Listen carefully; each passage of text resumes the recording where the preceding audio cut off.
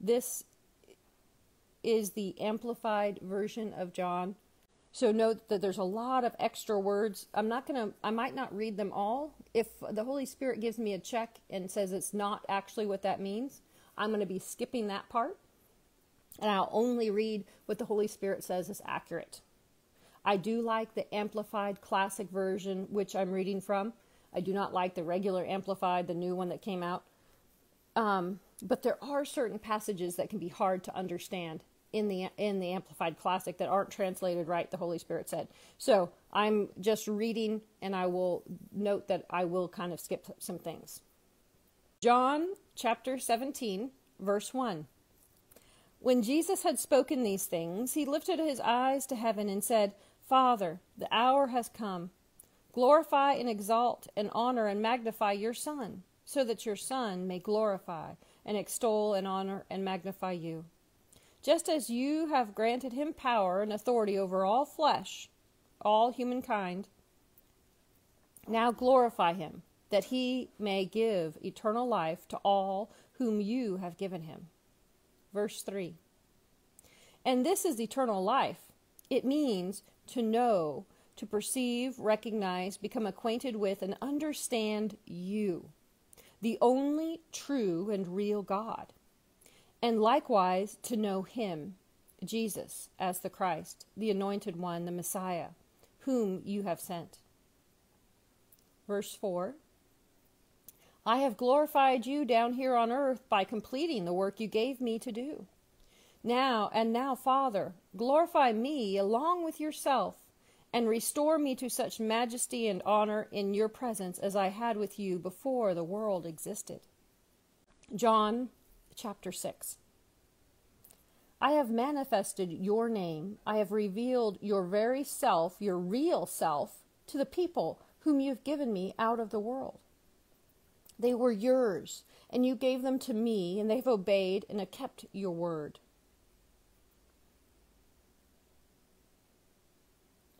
Verse 7. Now, at last, they know and understand that all you have given me belongs to you, is really, truly yours. Verse 8.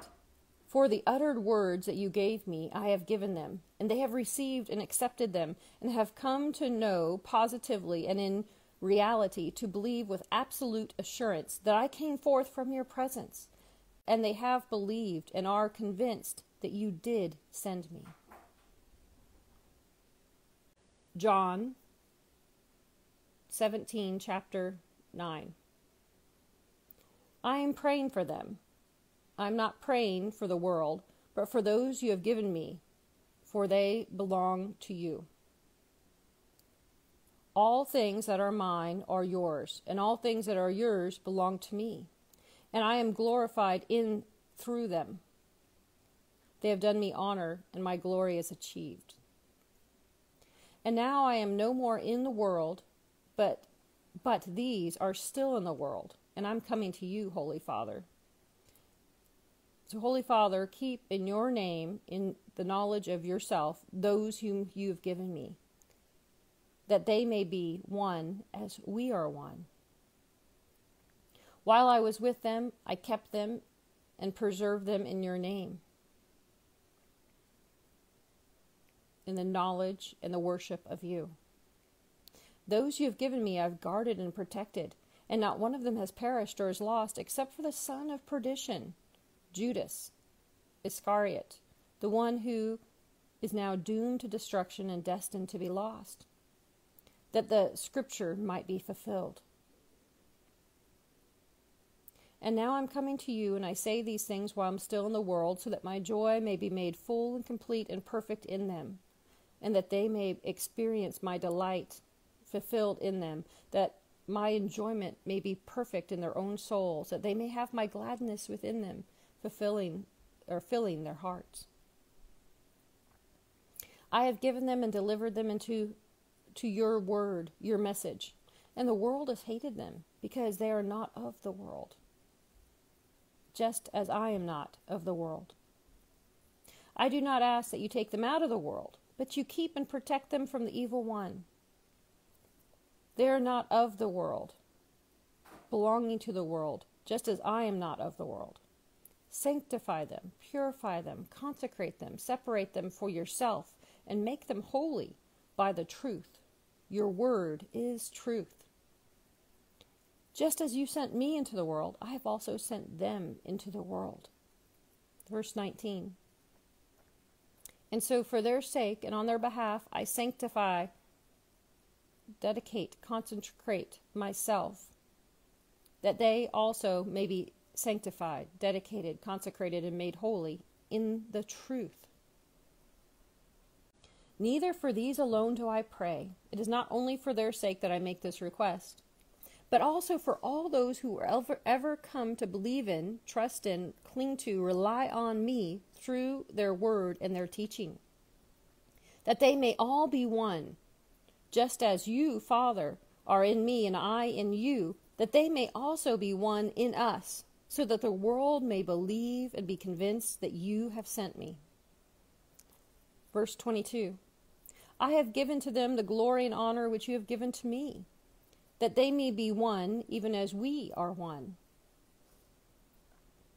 In them, I in them, and you in me, in order that they may become one and perfectly united, that the world may know and definitely recognize that you sent me, and that you have loved them, even as you have loved me.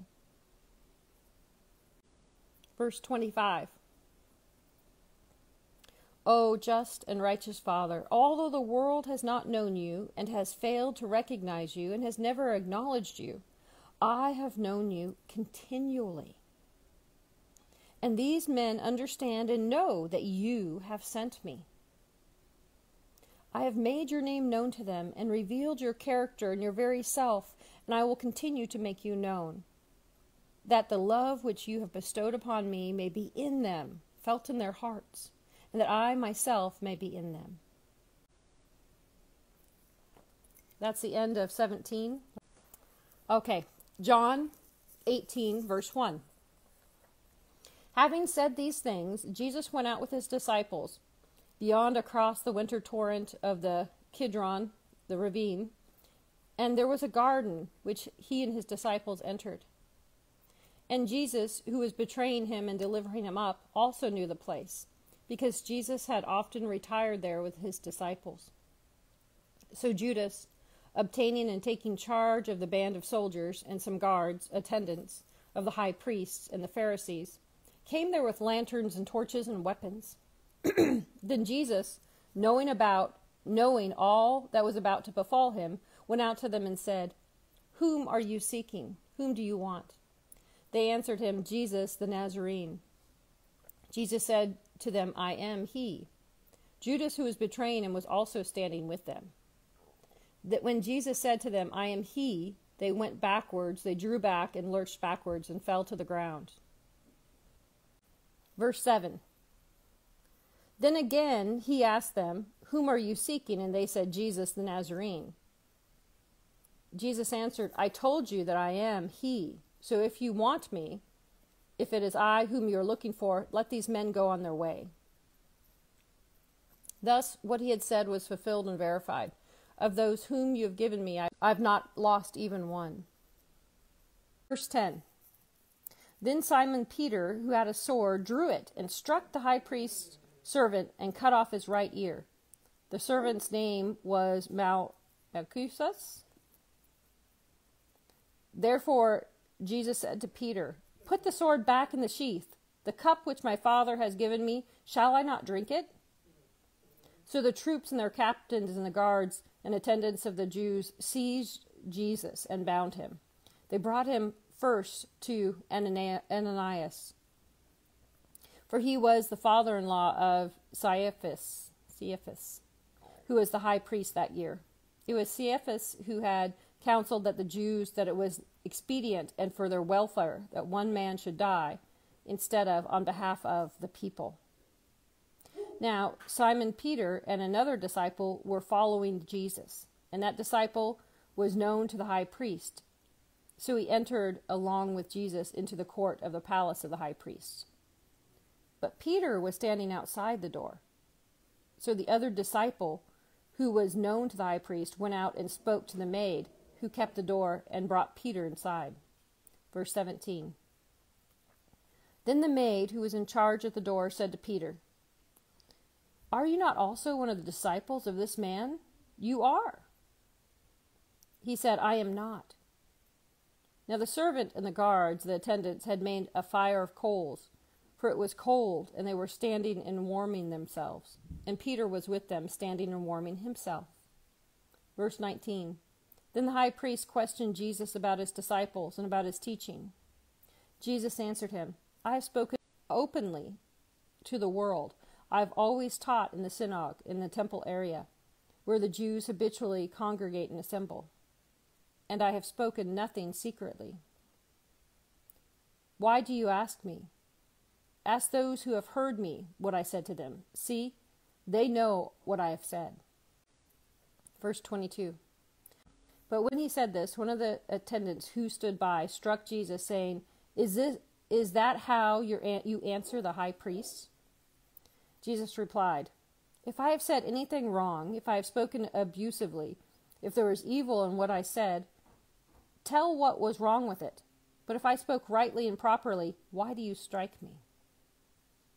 Then Ananias sent him bound to Cephas, the high priest. Verse 25. But Simon Peter still was standing and warming himself. They said to him, "Are you not also one of his disciples? Are you?" He denied it and said, "I am not." One of the high priest's servants, a relative of the man whose ear Peter cut off, said, "Did I not see you in the garden with him?" And Peter again denied it. And immediately a rooster crowed. Then they brought Jesus from Caiaphas, is it Cephas? Caiaphas? I don't know. Caiaphas, into the judgment hall, the government's palace. It was early. They themselves did not enter the judgment hall, that they might not be defiled and become ceremonially unclean, but might be fit to eat the Passover supper. Verse 29. So Pilate went out to them and said, "What accusation do you bring against this man?" Verse 30.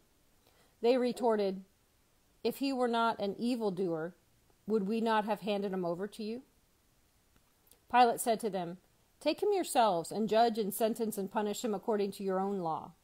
The Jews answered him, "It is not lawful for us to put anyone to death." This was to fulfill the word which Jesus had spoken, to show, to indicate, to predict by what manner of death he was to die. So Pilate went back again to the judgment hall and called Jesus and asked him, "Are you the king of the Jews?" Jesus replied, "You are saying this of yourself on your own initiative.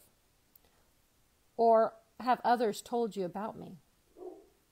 Pilate answered, "Am I a Jew? Your own people and nation and their chief priests have delivered you to me. What have you done?"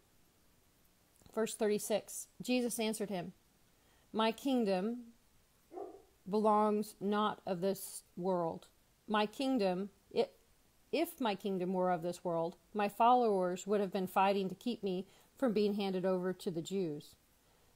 But as it is, my kingdom is not from here, of this world. It has no such origin or source." Verse 37. Pilate said to him, Then are you king? Then are you a king?" And Jesus answered, "You say it, you speak correctly. For I am a king. I am a king. This is why I was born, and for this I have come into the world, to bear witness to the truth. For everyone who is of the truth hears and listens to my voice." 38. Pilate said to him, "What is truth?" On saying this, he went out to the Jews again and told them, "I find no fault in him.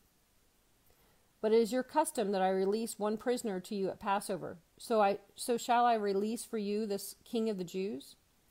Then they shouted back again, "Not him, but Barabbas." Now it's Barabbas. Now Barabbas was a robber. John 19, verse 1. So then Pilate took Jesus and scourged and flogged and whipped him. And the soldiers, having twisted together a crown of thorns, put it on his head and threw a purple cloak around him. And they kept coming to him, saying, "Hail, King of the Jews!" And they struck him with a palm of their hands. Then Pilate went out again and said to them, "See, I bring him out to you, so that you may know that I find no fault in him." So Jesus came out wearing the thorny crown and purple cloak, and Pilate said to them, "See the man?" Then the chief priest and attendants saw him, and they cried out, "Crucify him! Crucify him!" Pilate said to them, "Take him yourselves and crucify him, for I find no fault, no crime in him." The Jews answered him, "We have a law, and according to that law he should die, because he has claimed and made himself out to be the Son of God." Verse 8. So when Pilate heard this, he said he was more... Oh, let's start that over. One more time. Verse 8. So when Pilate heard this, said he was more alarmed and awe-stricken and afraid than before. He went into the judgment hall again and said to Jesus, "Where are you from?" But Jesus did not answer him. So Pilate said to him, "Will you not speak even to me? Do you not know that I have the power, the authority to release you, and I have the power to crucify you?" Jesus answered him, "You would not have any power or authority whatsoever against or over me if it were not given to you from above. For this reason, the sin and the guilt of the one who delivered me over to you is greater." Verse 12. Upon this, Pilate sought, and was anxious to release him. But the Jews kept shrieking, "If you release this man, you're no friend of Caesar. Anybody who makes himself out to be a king sets himself up against Caesar." Hearing this, Pilate brought Jesus out and sat down on the judgment seat at a place called the Pavement, the Mosaic pavement, or the stone platform, in Hebrew, Gabbatha. Now it was on the day of preparation for Passover, and it was about the 6th hour, about 12 o'clock noon. He said to the Jews, "See, here's your king." 15. But they shouted, away with him, crucify him." Pilate said to them, "Crucify your king?" And the chief priests answered, "We have no king but Caesar." Verse 16. Then he delivered him over to them to be crucified. And they took Jesus and led him away, so they went out bearing his own cross on the spot called the place of the skull. In Hebrew, it's called Golgotha. There they crucified him with 2 others, one to each side, and Jesus between them. And Pilate also wrote a title, an inscription on the place card, and he put it on the cross. And the writing was, "Jesus the Nazarene, the King of the Jews." Verse 20. And many of the Jews read this title, for the place where Jesus was crucified was near the city, and it was written in Hebrew, Latin, and Greek. Then the chief priests of the Jews said to Pilate, "Do not write King of the Jews," but he said, "I am King of the Jews." Pilate replied, "What I have written, I have written." Then the soldiers, when they had crucified Jesus, took his garments and made 4 parts, 1 share for each soldier, and also the tunic. But the tunic was seamless, woven from the top throughout. Verse 24. Let's get some water. My throat's getting a little dry.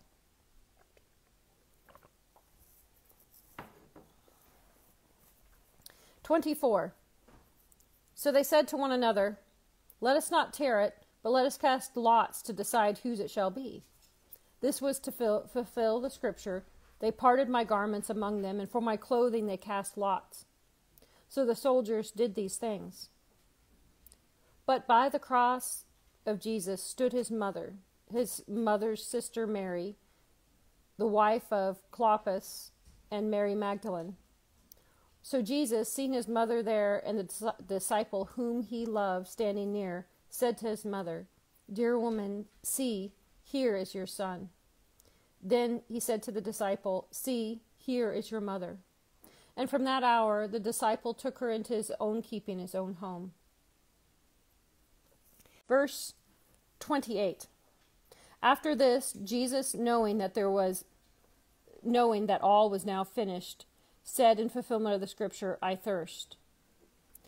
A vessel, a jar full of sour wine was placed there. So they put a sponge soaked in the sour wine on a reed of hyssop and held it to his mouth. When Jesus had received the sour wine, he said, It is finished. He bowed his head and gave up his spirit.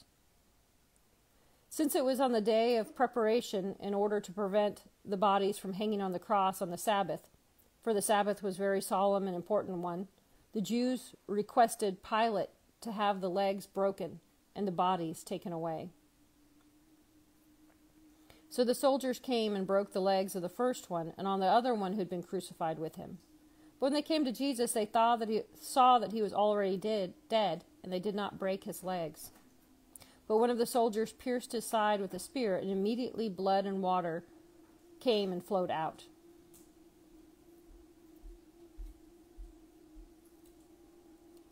Verse 35.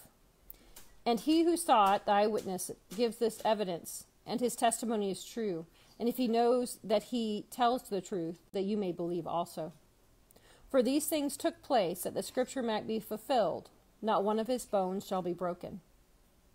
Again, another scripture says, And they shall look upon him whom they have pierced. That is Zechariah 12:10, that prophecy was fulfilled. Verse 38. After this, Joseph of Arimathea, a disciple of Jesus, but secretly for fear of the Jews, asked Pilate to let him take away the body of Jesus. And Pilate granted him permission. So he came and took away his body. And Nicodemus also, who first had come to Jesus by night, came bringing a mixture of myrrh and aloes, weighing about 100 pounds. Verse 40. So when they took Jesus' body and bound it in linen clothes and with spices, as was the Jews' customary way to be prepared for burial. Now there was a garden in a place where he was crucified, and in that garden a new tomb in which one had never yet been laid. So there, because of the Jewish day of preparation, and since the tomb was nearby, they laid Jesus.